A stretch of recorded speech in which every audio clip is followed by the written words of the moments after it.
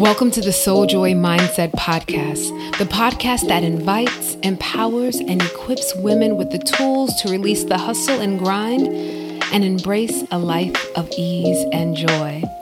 I am your host, Teresa Timms, a lover of life, strategic thinker, theologian, storyteller, sexy, sassy, freedom seeker, and coach. In each episode of this podcast, we will explore a topic that will help you change your mindset and ultimately change every aspect of your life. So sit back and hear yourself, see yourself, and truly believe that it is possible to live a life that brings your soul joy.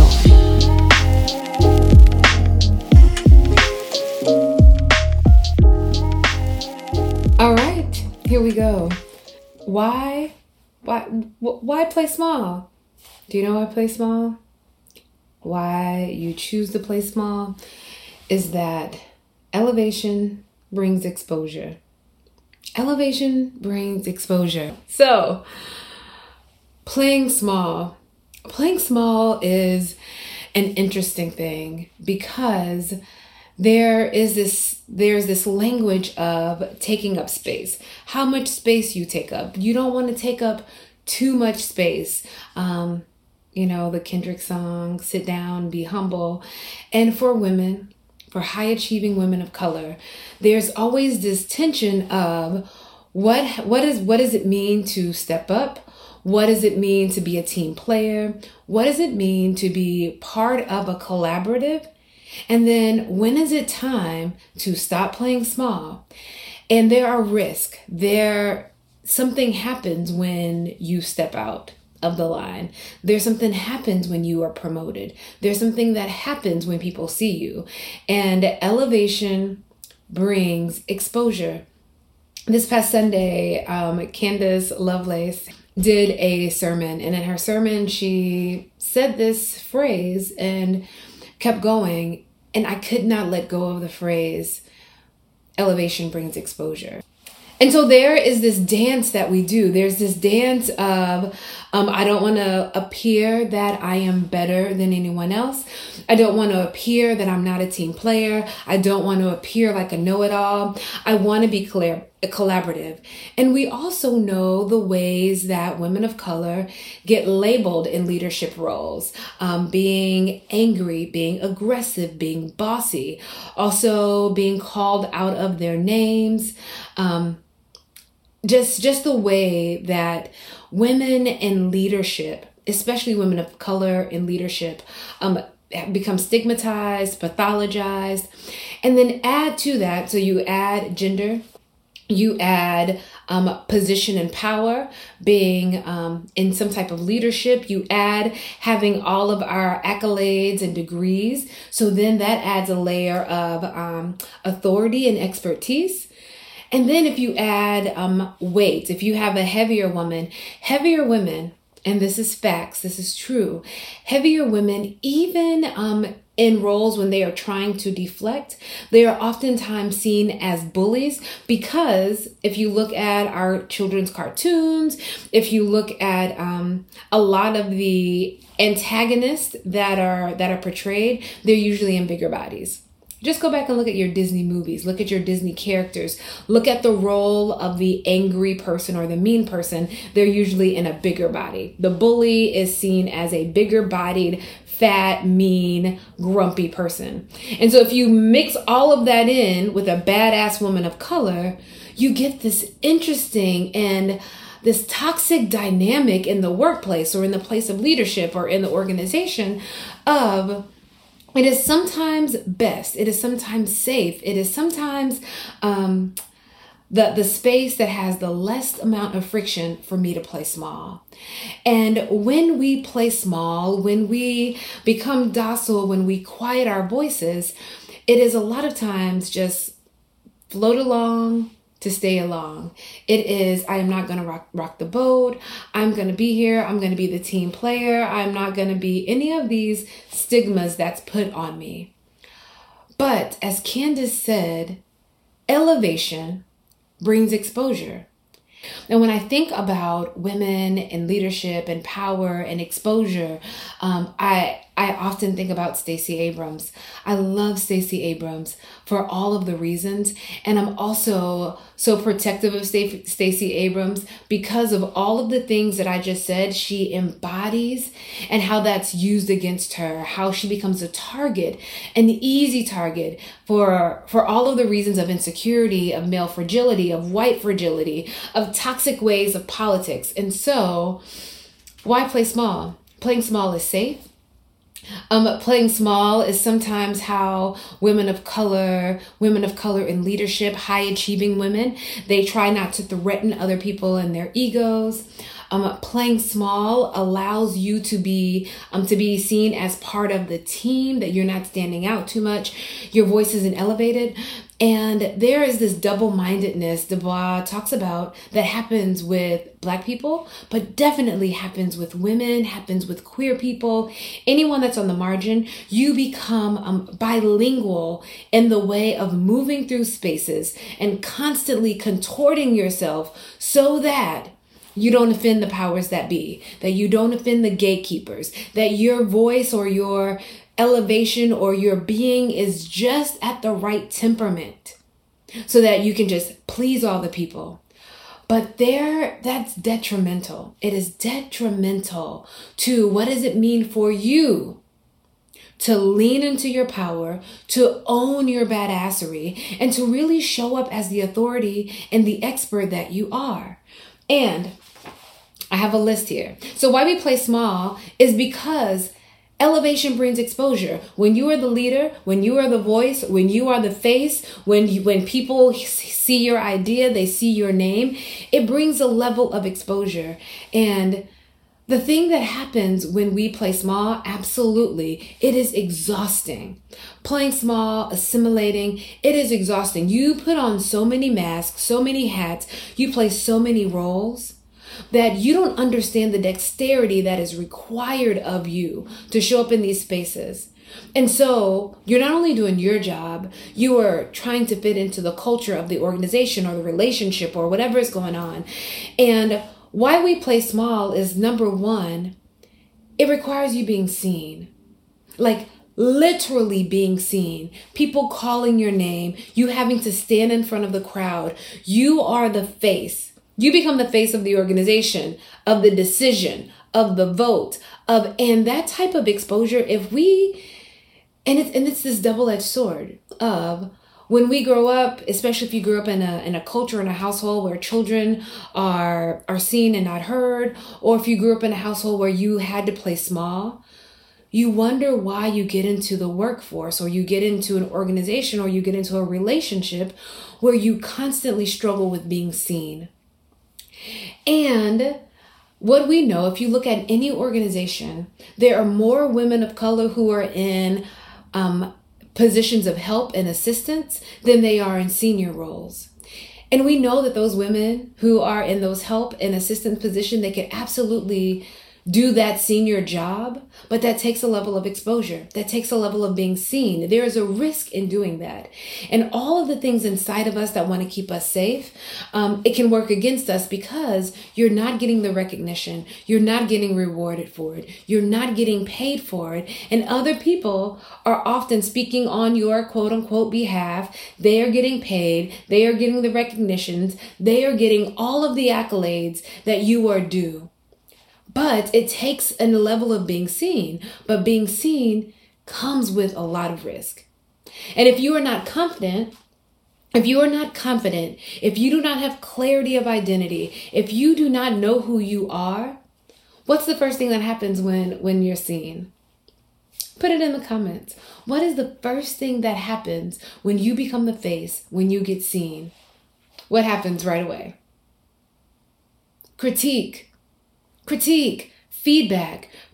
Everybody's going to have an opinion about something all of the time. And so then if you aren't able to deal with critique, if you aren't able to deal with feedback, if you aren't able to deal with people asking questions of, and I'm not saying bullying, I'm not saying harassing. That's a totally different line of limits. You become the enemy. Absolutely. you become the enemy. And that space of vulnerability, it's like, this is why I play small, because I need to protect myself. This is why I play small, because Black and brown women do not have enough allies and advocates. This is why I play small, because I am the front line and I'm going to become the punching bag. You have to have clarity of purpose and identity to be able to weather the exposure. And you have to determine for yourself if the elevation is worth the exposure for you. You have to be able to ground down in your knowing to say, you're going to pay a cost either way. You're going to pay a cost for staying small, or you're going to pay a cost for the exposure. You choose the pay. It's always going to be some version of hard. You have to choose that version of hard. And without clarity, without knowing, and without confidence, you're not going to take the risk of the elevation. And I am not judging that decision, because we all choose in our lives when it's worth the risk. So the first thing is, are you willing to be seen? That's the question that you have to ask yourself. Are you willing to be seen? And being seen comes also with the mindset of, I am worthy to be seen. My voice matters. I am intelligent. I am beautiful. I am wondrous. I am beyond and above what this organization even knows that I am. There is a knowing that you have to have for yourself, because organizations, institutions, people will not always give it to you. They will not always applaud your excellence. They will not always celebrate your brilliance. They will not always honor your voice. And if you have to wait for validation to come externally, you're not going to it is going to be a constant play on, I need more approval. I need more validation. And it is vulnerable. These are questions of self-evaluation of, am I clear that I am worthy and ready for yourself to be seen? And what does it have to do with it? The next thing about being seen, elevation, and exposure is boundaries.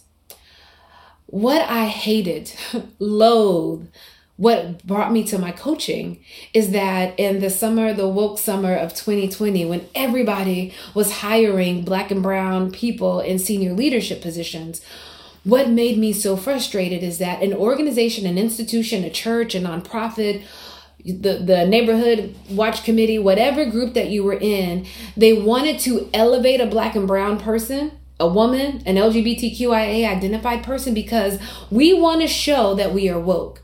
It was performative. The world had called the world out on its anti-Blackness, on its racism. There was a cry for not only equality, but there was a cry for, what do we do to right the wrongs? And these organizations, these institutions, your office, my office, was like, let's hire all the Black and brown people that we know. You know a Black person? You know a brown person? You know a woman? You know a gay person? Let's put them in a senior leadership position. And what happens with that is, if you promote a senior person that's performative, and the structure of the organization, the roots of the organization, the culture of the organization has not changed, all you are doing is putting golden flakes over a pile of shit and saying that, you know what, this is amazing. You should be so fortunate to lead this. And what I was seeing over and over and over again was that all these amazing, qualified Black, brown, queer people were in these senior leadership roles in toxic organizations that were not willing to do the work to change their organizational structure. But then what happened was, these new appointed Black, brown, queer, beautiful, brilliant people were spinning out. They were being burnt out because they were trying to carry historical, toxic, racist, homophobic organizations on their backs. They were trying to save the Titanic by themselves without the organization doing its work. And so then what happens is, you are burnt out. You don't have the support, the people support. You don't have the resources. You don't have what you need to lead. They just given you a title with no power, a title with no type of resources, a title without any community of support, a title without care. And there you go, having this title, And then after a while, you're burnt out trying to save something that was not even trying to be saved. They were not even trying to change. They just didn't want to look bad. So people were coming to me saying, Teresa, I'm burnt out. This organization, I have this fancy job and no one's listening to me. I have no cachet. They've given me nothing. I can't make headway with the gatekeepers or the donors or the stakeholders. And so there were no boundaries put in place. It is, I will sacrifice everything to look good. And I know way too many people in those positions who left after a year, 18 months. And guess what happened? They left burnt out, ashamed because they couldn't save something that didn't want to be saved anyway. They felt that this ruined their reputation, their ability to have this type of level of job again. And guess what happened to that organization? They get accolades and kudos for making historical hires, for putting a Black woman, a Black man, a queer person in a senior leadership role. That person has burnt out. They've gone down, they're in hiding somewhere, and the organization gets to put a gold star on their performative work. So when you are in a position of, I say this to say, when you're in a position and you are being seen, if you do not have boundaries to protect yourself, you will have burnout. And there's no way that you single-handedly can save anything or anyone. It's not possible. It is not possible. The weight of an organization cannot lie in one person. And if your organization, your office, your relationship they're not willing to do the work of changing what's in the roots, what's in the water, what's in the air, then you are going to be burnt out. So elevation brings exposure, and that exposure is being seen, and that exposure is also being burnt out. Because you're always on. You always have to be on. You always have to be the talking head. You always have to be the face. You're always going. And if there is not a structure of boundaries and support and care, you're going to be burned out. And so then you wonder why people don't go for the senior spot. Because they know it is a quick burn out. The other thing that I have to name about why we play small, why you choose to play small, is because when you have exposure, when you're elevated, you're the senior person. They then elected you, hired you, promoted you, whatever the exposure is, elevation is, the exposure also comes with, there is very thin margin of error. There is this space of you have to get it right. You have to be perfect. You cannot get it wrong. You have to be number one. Don't misspeak. Don't miswrite. Don't do everything has to be tucked in perfect. The microscope is on you constantly. And perfection is a lie. But white supremacy, these systems are all built on the facade of perfection. But what you and I know is that perfection is part of a machine. They do the washing and the scrubbing as it goes along. But if you are new, you don't know that you even need the machine. And so you're trying to live into Photoshop filtered scrubbing of backgrounds and identities to be perfect. I understand why you don't want to go into senior leadership, because you have to be perfect. You think you have to be perfect. So you walk around reducing yourself to a parody, to this tiny box of what you can be, because you are afraid of doing anything wrong. So you become a robot. There's no joy in that. There's no creativity in that. There's no generative conversations that come from that, because if every decision you make is based on fear, that decision is limited. If you make decisions grounded in fear, the decisions are already limited because your scope is being afraid to make a mistake. So why you play small is a fear of being seen. It's a fear of burnout. And also it's a fear of making mistakes. The other thing too is we do not have possibility models we don't have enough possibility models of what it means to be a completely human, beautiful mosaic of a person in senior leadership positions, especially women, especially Black and brown women, especially queer identified folks. We don't have good examples of that. We don't have good examples of divorced people. We don't have different examples of different bodied people in senior leadership positions. Look at your organization. Look at your church. Look at your sorority and fraternity. Look at organizations, institutions, people, places, the PTA, the homeowners association, and see who is in the characteristics of who is in senior leadership positions. Just look and see what you see, but most importantly, pay attention to what you don't see, who you don't see, the voices that are not at the decision-making table. And so it's important for us to think about elevation, the risk of elevation, and then what do we do with this exposure? There's so much risk. And I want to model, my coaching program wants to model. If you please go and listen to my podcast from today with my client profile of Monica Dennis. Monica is a woman who works in nonprofit, just amazing, amazing badass. And she also realized like, oh my goodness, I needed a coach to coach me through the leadership aspects of what it meant for me to be in this organization. And then what does it mean for me to choose to show up differently, and how that exponentially made her soar when she realized that she could no longer afford the cost of playing small. She could no longer afford the cost of hiding behind her brilliance and her voice. She could no longer pay the price of what it meant to assimilate and just get along, to just stay along. And when she started exercising her voice, showing up as herself unapologetically, it changed the trajectory of her career. And working with Monica through that, really honing in with Monica around voice and identity, it was just such a beautiful way of watching her come into her own. I am not team quit your job. I am not team like burn it all down today. I am team, what do you need to do to be the person that will take the risk, go after the thing you want to go after? And what does it mean for you to stand in the spotlight as you? As your voice, your talents, your gifts, stand in the spotlight as you. Yes, elevation brings exposure, but you are worth the exposure. You are worth being seen. Your voice, your creativity, your ideas, they are worth being on the table. You are worthy of representing a Fortune 500, the PTA, the department that you work in.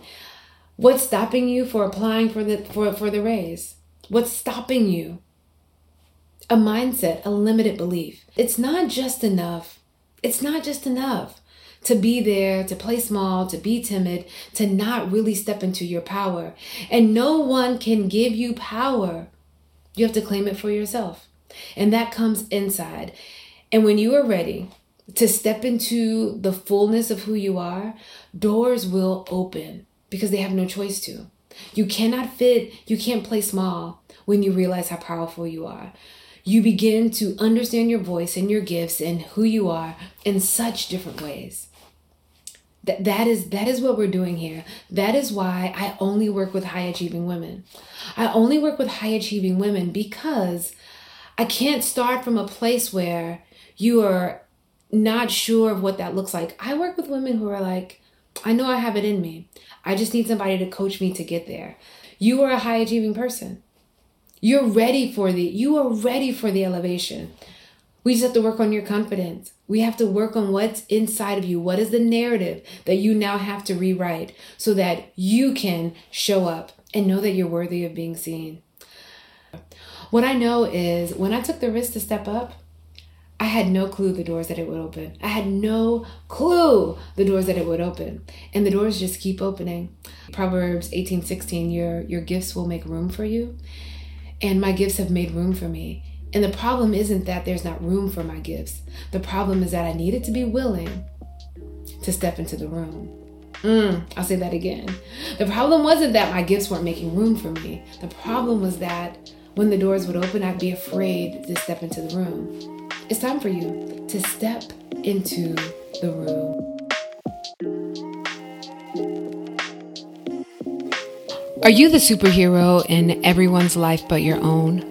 Are you exhausted, overwhelmed, and feel stuck in a cycle of working hard with nothing to show for it?